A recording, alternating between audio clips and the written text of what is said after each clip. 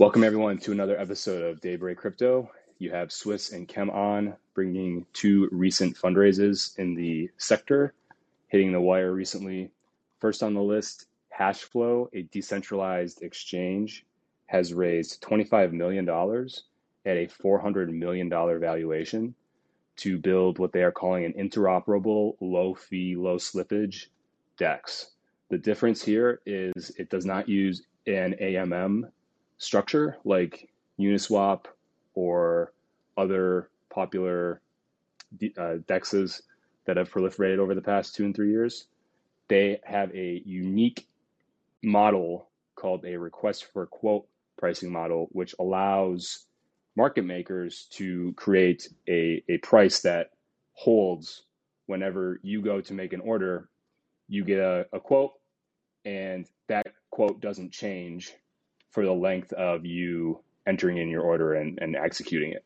So interesting company. I mean, they have a huge valuation for what they're trying to do. They have a list of heavy gravitas investors: Jump Crypto, Coinbase, Kraken, Dragonfly Capital, and a bunch of different people here.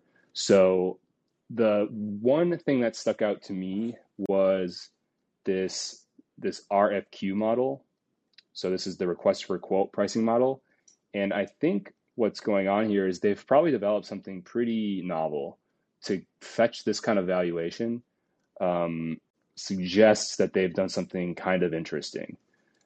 I want to comment, there's a couple of DeFi, interoperable DeFi DEXs that we have our eyes on, that we know firsthand. And the difference here is they're not focused on Cosmos yet. So really, you can go in and check it out. Ethereum, Avalanche, BSC. Next on their list in their roadmap is Solana. And then I think they're going to look at Cosmos and Polkadot. So I think the really interoperable chains are kind of further down the road. But What did you think when you saw this? Well, it seems like a natural progression from what we've seen from most chains. They kind of move down that order. First, they start with Solana, and then move into either Polkadot or Cosmos. That kind of seems to be how it triages down. But as for the actual product, it seems really interesting. I have heard about the request for quote kind of mechanisms. I'm interested to kind of understand, I guess, better how they work, because it seems to me very similar to an order book style model, right? You're getting what you're bidding on. So there's no slippage in that type of, I guess, exchange. You might pay some sort of fee. Whereas in AMM, I understand there's going to be slippage with trades if the pool's lopsided and other things like that. So I definitely think the idea of this RFQ pricing model is interesting, and clearly based on this valuation, so do a lot of the investors.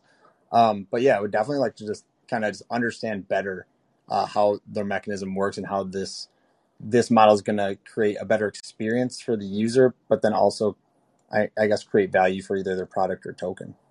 Yeah, I want to take a deeper dive here because I don't know how I would participate as an LP, but I think you can, right? It's a DEX, so it's not centralized bookmakers. It's, from what I understand, anybody can go and provide liquidity to these pairings, and I'm not really sure how that works. I haven't dug in deep enough, but they have this really interesting dashboard set up, and they're doing a ton of volume. So just in the past 24 hours, it looks like they've done $17 million of volume.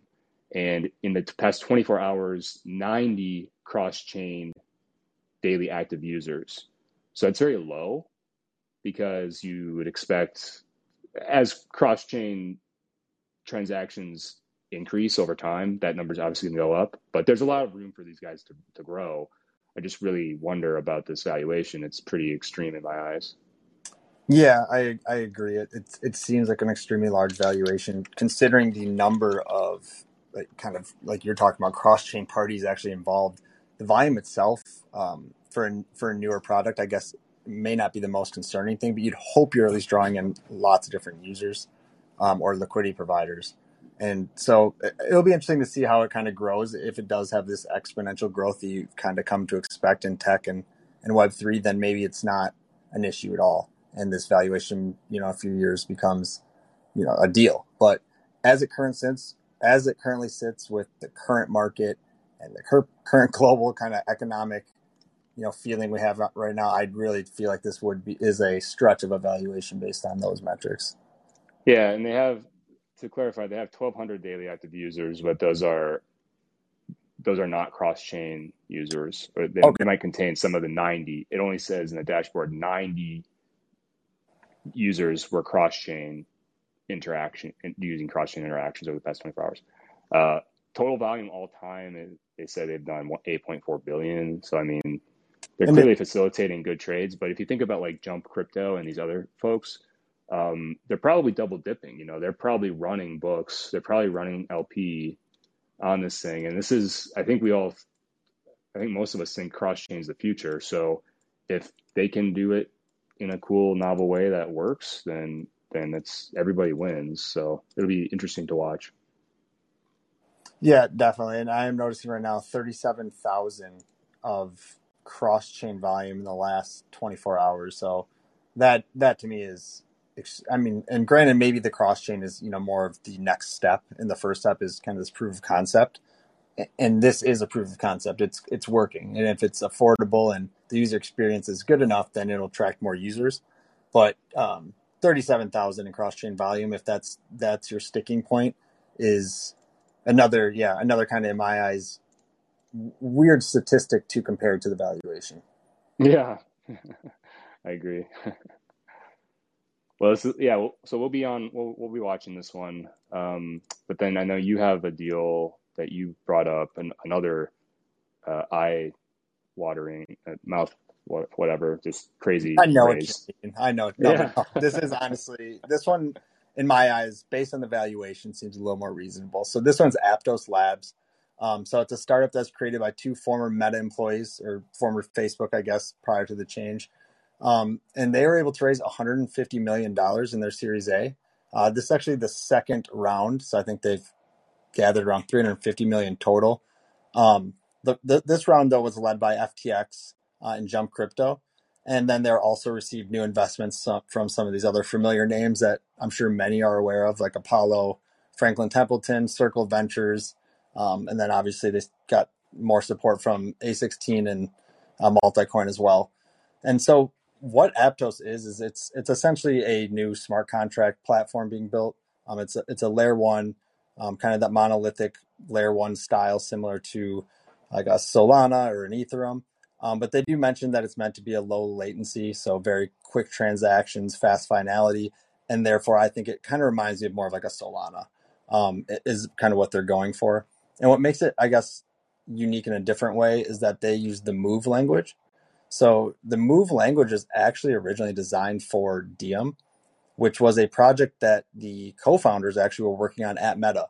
So a lot of people may be familiar with Diem, which are blockchains that Meta Labs, or Meta, I believe it's Labs, was trying to build out.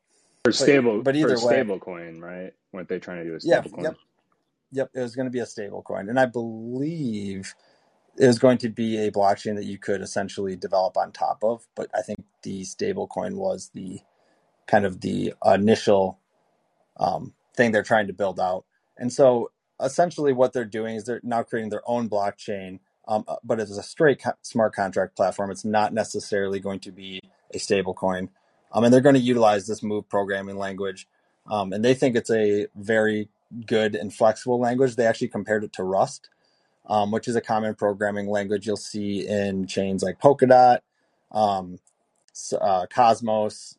A lot of the Cosmos chains will use Rust, and a few other prominent blockchains will use the Rust language. It provides great security and flexibility, which I guess is similar to what Move is offering. So I mean, to be honest, I was quite surprised with the valuation, given, I guess, what I read about the actual tech, because I didn't see exactly what made this blockchain so much different from what we already kind of have established in the ecosystem, or I guess the broader ecosystem of all blockchains right now. So I was interested to get your take on that after kind of reviewing it. Yeah, so there's something going on with these former Facebook executives, because Hmm. there's another one called Miston Labs, and Yep. the rumor is that they're seeking a $2 billion valuation, and they're trying to raise 200 million. It's a different group than uh, Aptos. Yep. They I remember hearing about that.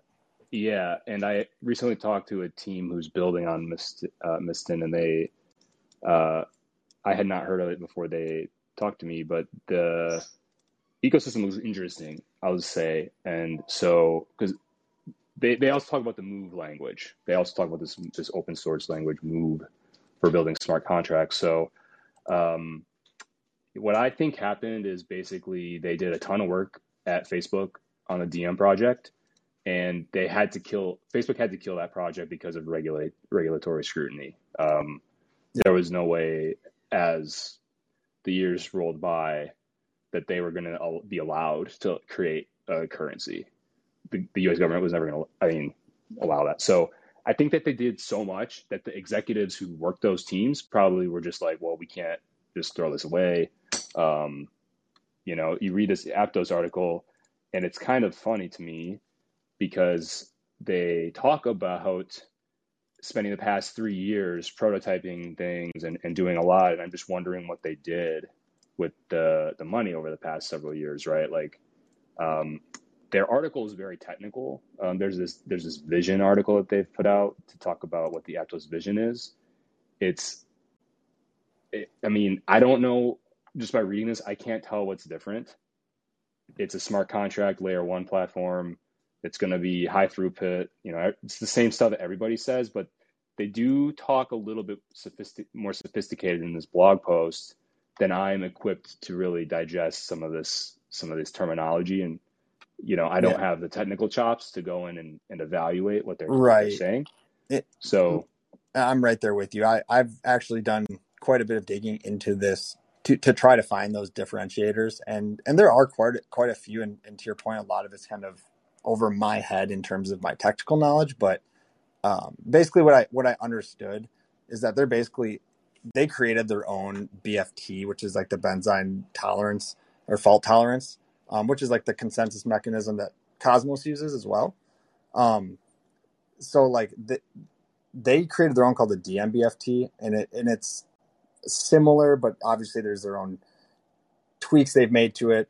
This is the part obviously I can't dive too deep into, but it is different in a certain sense. And I think what is different is it allows for faster throughput. It basically says it can get consensus in 2 round trips, and then it can basically achieve over 130K transaction per second.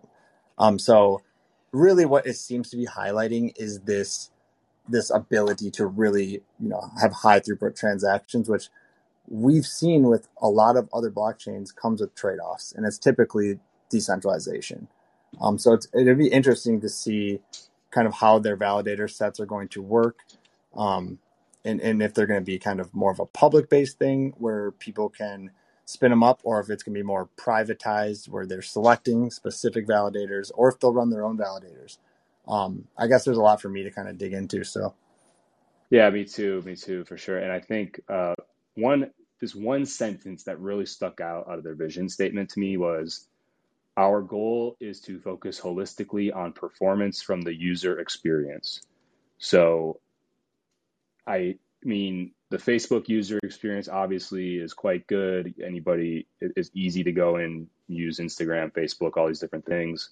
So, I kind of look at them as maybe being a little more credible than most. And maybe they can, like, I don't really know what that means if they're talking about the user experience from the front end or if they're yeah, back end developer. I think It's it's a all little, jargony, and it's really hard to kind of digest. yep. But And I think maybe it's a they little bit of both. maybe that to me stuck out as, okay, like, this needs to happen.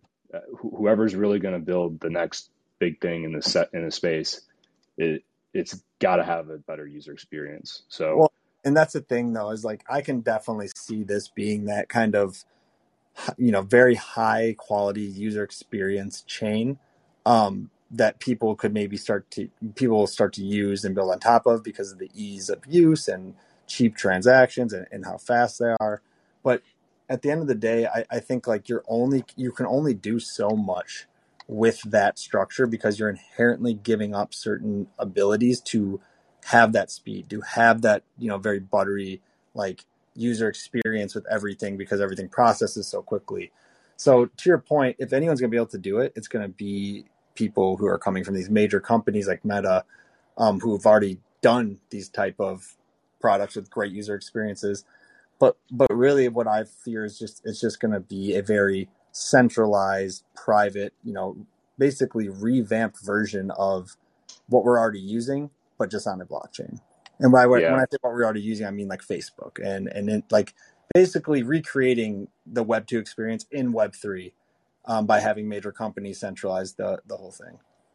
Yeah. Yeah. And I mean, if they take a first principles approach here, and if they're really just focused on building a language that's user experience galore, that maybe that's what it takes. Mm-hmm. But we'll be watching it. So good stuff. Really, really good stuff. There's some interesting trends happening here that you only tap into if you're digging in like this. So this is really good. But I think we're at time. So I think we have two of the guys are coming on tomorrow for another episode, and then later this week we'll have more Daybreak. You bet. And I'm hoping to make it on again next week. See if we can get ourselves a little streak going. Let's do it. Let's do it, man. All right, All brother. right. Talk soon. Take care.